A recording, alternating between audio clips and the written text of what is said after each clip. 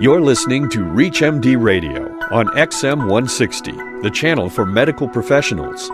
Welcome to Diabetes Discourse, sponsored by Novo Nordisk, a world leader in diabetes care. Here's your host, Dr. Stephen Edelman, founder and director of Taking Control of Your Diabetes, clinical professor of medicine, Division of Endocrinology and Metabolism, University of California, San Diego, and San Diego Veterans Administration Healthcare System.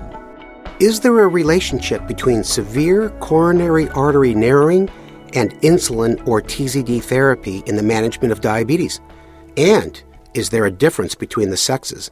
Joining us to discuss the role of glycemic control to cardiovascular disease is Assistant Professor of Medicine in the Division of Endocrinology, Metabolism, and Nutrition at Duke University in Durham, North Carolina, Dr. Jennifer Green. Dr. Green, welcome to ReachMD. Thank you for having me. Jennifer, let's jump into it. What is known about the relationship between glucose control and cardiovascular disease? I think this area really spurred a lot of interest when it became clear that there was a direct relationship between blood glucose or hemoglobin A1C values and the likelihood of an individual experiencing cardiovascular complications. So, for example, in a lot of large trials, such as the EPIC trial, it was found that individuals who had even slightly elevated hemoglobin A1C levels were at greater risk for cardiovascular complications than patients who had hemoglobin A1C levels, for example, less than 5%. And since we're talking about gender differences, it is important to note that in men in particular, the risk seemed to increase when their hemoglobin A1C was only modestly high. So, for example, between 5 and 6%. But the risk of cardiovascular disease was higher in both sexes when the hemoglobin A1C value was above 6. Now, we do know, on a more positive note, that in individuals with diabetes, that when glycemic control is better, that we can reduce the risk of later cardiovascular complications. So, for example, in the UK-PDS trial of newly diagnosed individuals with type 2 diabetes, and in the DCCT trial of type 1 diabetes control, that the patients who were better controlled during the active trial period were later on found to have a lesser risk of cardiovascular complications than patients who'd not had their diabetes as well controlled. But the more recent trials have really kind of confused the issue. So, for example, in ACCORD, ADVANCE, and VADT, which were all designed to see if lowering glucose to very near normal or close to normal levels would reduce cardiovascular complications, we really didn't find that a strategy designed to control glucose very, very intensively reduced the likelihood of cardiovascular complications. And in ACCORD, of course, this kind of a strategy increased the death rate amongst individuals who were assigned to that therapy. So although patients who have lower hemoglobin A1C values seem to have a reduced risk for cardiovascular disease, it's really not clear that all patients with diabetes can benefit from treatment to try to normalize their glycemia. You know, Jennifer, I'm so glad you mentioned the extension of the UK-PDS and the DCCT, which clearly showed that if you treat people early and aggressively, you can get cardiovascular benefits later on, because I think we've all focused on the ACCORD trial, which had this negative effect with intensive glycemic control. And as you mentioned, these studies are different populations, different cardiovascular risk factors, and so you can't really put everything together and just say control doesn't matter, at least when it comes to heart disease. Let's talk about the cardiovascular effects of the different glucose-lowering medications. Most of the information that we've obtained about the cardiovascular effects of given medications have really come from trials that weren't really designed to answer those specific questions.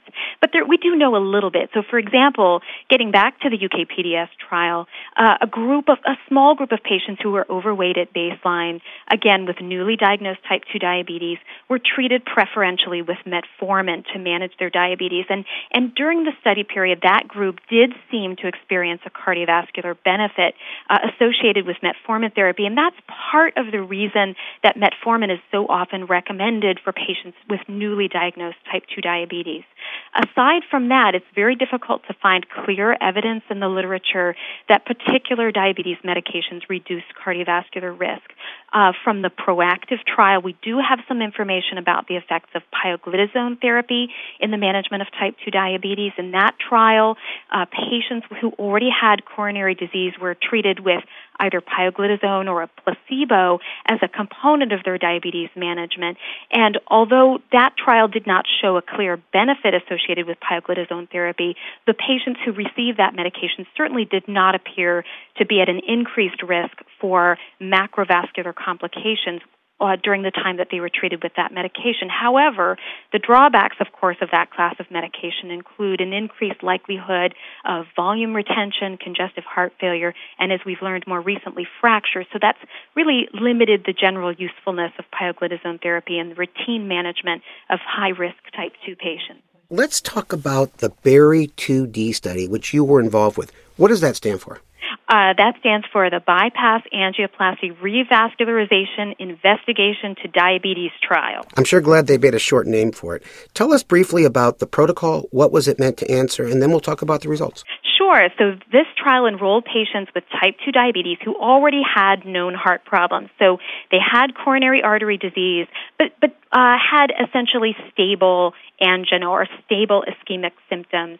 And the patients were all randomized to a cardiologic intervention, which I can talk about more if you'd like me to, but their diabetes control was really the main area of endocrinologic interest. So all patients were randomized to therapy designed to either increase insulin sensitization, so for example with metformin and or TZD therapy, or an insulin-providing strategy where patients were treated with sulfonylureas and insulin if needed. And all of the patients had a hemoglobin A1C goal of less than 7%. And the main outcomes of interest were really to see if these different treatment strategies, and again we're talking about the glucose management strategies in particular, resulted in any significant differences in rates of death or major cardiovascular events. The results actually found no significant differences in the endpoints of the all-cause mortality or the cardiovascular disease composite associated with either the insulin-providing or insulin-sensitizing strategies, although interestingly, the group of patients who had bypass surgery as their cardiology intervention, who then received the insulin-sensitizing strategy, did seem to have a reduction in rates of myocardial infarction compared to the alternative diabetes treatment strategy. But this was a small group of patients and wasn't the major question studied by the trial. But these are obviously intriguing results and need further study. If you're just joining us, you're listening to Diabetes Discourse on ReachMD XM160, the channel for medical professionals. I am Dr. Stephen Edelman. I'm speaking with my good friend and colleague, Dr. Jennifer Green. We are discussing the role of glycemic control to cardiovascular disease in diabetes. Well, Jennifer, let's talk about the difference between the sexes. There's been a lot of differences between the way we treat women with heart disease compared to men. It does seem that men with diabetes seem to be benefiting from all of the interventions that we make to reduce the likelihood of cardiovascular complications, but women really haven't kept up with that. And in fact, some studies suggest that mortality rates in women related to coronary disease seem to be increasing. And there may be many, many reasons for that. Women may have poorer control of cardiovascular risk factors. They obviously present differently with their cardiac symptoms and might be diagnosed with coronary disease later than men. They also may be managed somewhat differently when they are diagnosed. And of course, there's always the possibility that most of the treatments that we use to reduce cardiovascular risk, which do show a benefit in men, might have different effects in women. In reference to your latest scientific poster at the American Diabetes Association, is silent myocardial infarction more common in women with type 2 diabetes than men? And what do we know with respect to other cardiovascular abnormalities in women versus men? Well, this poster refers to information that we obtained from the baseline data of individuals enrolled in the ACCORD trial who had not previously been known to have had a myocardial infarction. And we looked to see if perhaps women might have been more likely to have had a silent or clinically inapparent myocardial infarction than men, and that might perhaps explain some of the differences in presentation and perhaps subsequent complication rates seen in women. We did not see a difference, however, in this analysis in the likelihood of silent MI comparing men to women directly, although, of course, it will be interesting to see if differences emerge during the main study period. What about race or ethnicity? We did find that individuals who described themselves as Asian were the most likely to have had evidence of a silent MI, while African Americans and Hispanics, in fact, had lower odds than whites. I think a lot of these sub-analysis really help us hone down and be able to treat patients on an individual basis, depending on their race, sex, and ethnicity. Well, we've talked a little bit about the ACCORD trial. How do the ACCORD trials relate to how we should be treating patients and approach their blood pressure and lipid levels? I think it's important to note that even though the ACCORD trial in general did not find a lot of very strongly positive results, these are still important questions that needed to be answered. So just briefly, all patients enrolled in ACCORD, in addition to their glycemic management, were randomized to either the blood pressure or lipid trial. And the blood pressure trial randomized individuals to either very intensive blood pressure goals of a systolic pressure less than 120 or a less aggressive goal of systolic blood pressure less than 140. And they were very successful in achieving that difference in the group enrolled. They did not find, however, that the patients treated more intensively had a clear cardiovascular benefit associated with the more intensive treatment. And in fact, they were more likely to have problems with blood pressures that were too low, had bradycardia, hyperkalemia, and perhaps some more impairment of renal function than patients treated less aggressively. So it's possible that blood pressure guidelines for people with diabetes might change as a result of that and might be relaxed slightly from the current goal of less than 130/80. Let's talk about the new diagnostic criteria by the ADA using the A1C. It will make it easier to detect individuals with modest degrees of hyperglycemia early on and hopefully enforce effective interventions much earlier than we traditionally have done. Well, for our listeners, what's your approach when you get someone that comes in, let's say their A1C is 6.2, that's not officially a diagnostic range because it's 6.5 and above. Do you treat those individuals? Well, I think that all of those individuals should undergo some lifestyle changes. And in general, it's recommended that a goal of about 5 or 10% weight loss and moderate intensity physical exercise be implemented in individuals with modest degrees of hyperglycemia like that. Now, on the other hand, if an individual with a hemoglobin A1C of 6.2% has additional risk factors for progression to diabetes, such as a strong family history, or they have dyslipidemia, for example, with high triglycerides or low HDL, it's also reasonable to consider the addition of metformin therapy, particularly if they're obese and they're under 60 years of age. I think it boils down to, Jennifer, we need to treat patients on an individual basis and avoid complications of our therapies. I'd like to thank our guest, Assistant Professor of Medicine in the Division of Endocrinology, Metabolism, and Nutrition at Duke University in Durham, North Carolina, Dr. Jennifer Green. Dr. Green, thanks so much for spending time with us on Diabetes Discourse. Thank you. Thank you for listening to Diabetes Discourse, sponsored by Novo Nordisk, a world leader in diabetes care. To learn more about diabetes and the role of GLP-1, visit novomedlink.com/DIA. For more details on the interviews and conversations in this week's show, or to download the segment, visit us at reachmd.com. July 10th. My lecture tour is going well.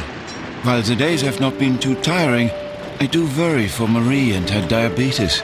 Dr. Hayedorn mentioned that her blood sugar was above normal right before we left. I hope we can find some answers while we are here. In 1922, Novo Nordisk's founder, Nobel Prize-winning scientist August Crowe, and his wife and fellow scientist Marie made a fateful visit to America to further their research and build relationships with doctors working on the earliest treatments for diabetes. July 28th. We keep hearing of this new medication that replaces the insulin that people with diabetes no longer make on their own. People who treat their diabetes can live longer and healthier lives. This could be what we've been searching for. Upon learning about the work being done at the University of Toronto, August and Marie headed north to make a connection that would change the face of diabetes treatment forever. August 11th, Dr. Hayedorn, as I believe you will be interested from both a theoretical and practical point of view, I have persuaded my husband to write to Dr. MacLeod in Toronto and ask to obtain its method of manufacture so you can perform experiments with insulin in Denmark. November the 1st. Success. We have replicated the process here in København and will be administering the first batches of insulin to patients by week's end. This could be the moment when we finally get control over Marie's diabetes and help so many others. From our first patient to our latest innovation, Novo Nordisk has been a world leader in diabetes care for nearly a century. Our patient-centric philosophy has led to many breakthroughs, including insulin analogs and easy-to-use delivery devices, and a global commitment to advancing research, education, and partnership. And our mission is the same today as it was back then, to defeat diabetes. Visit us at novonordisk-us.com.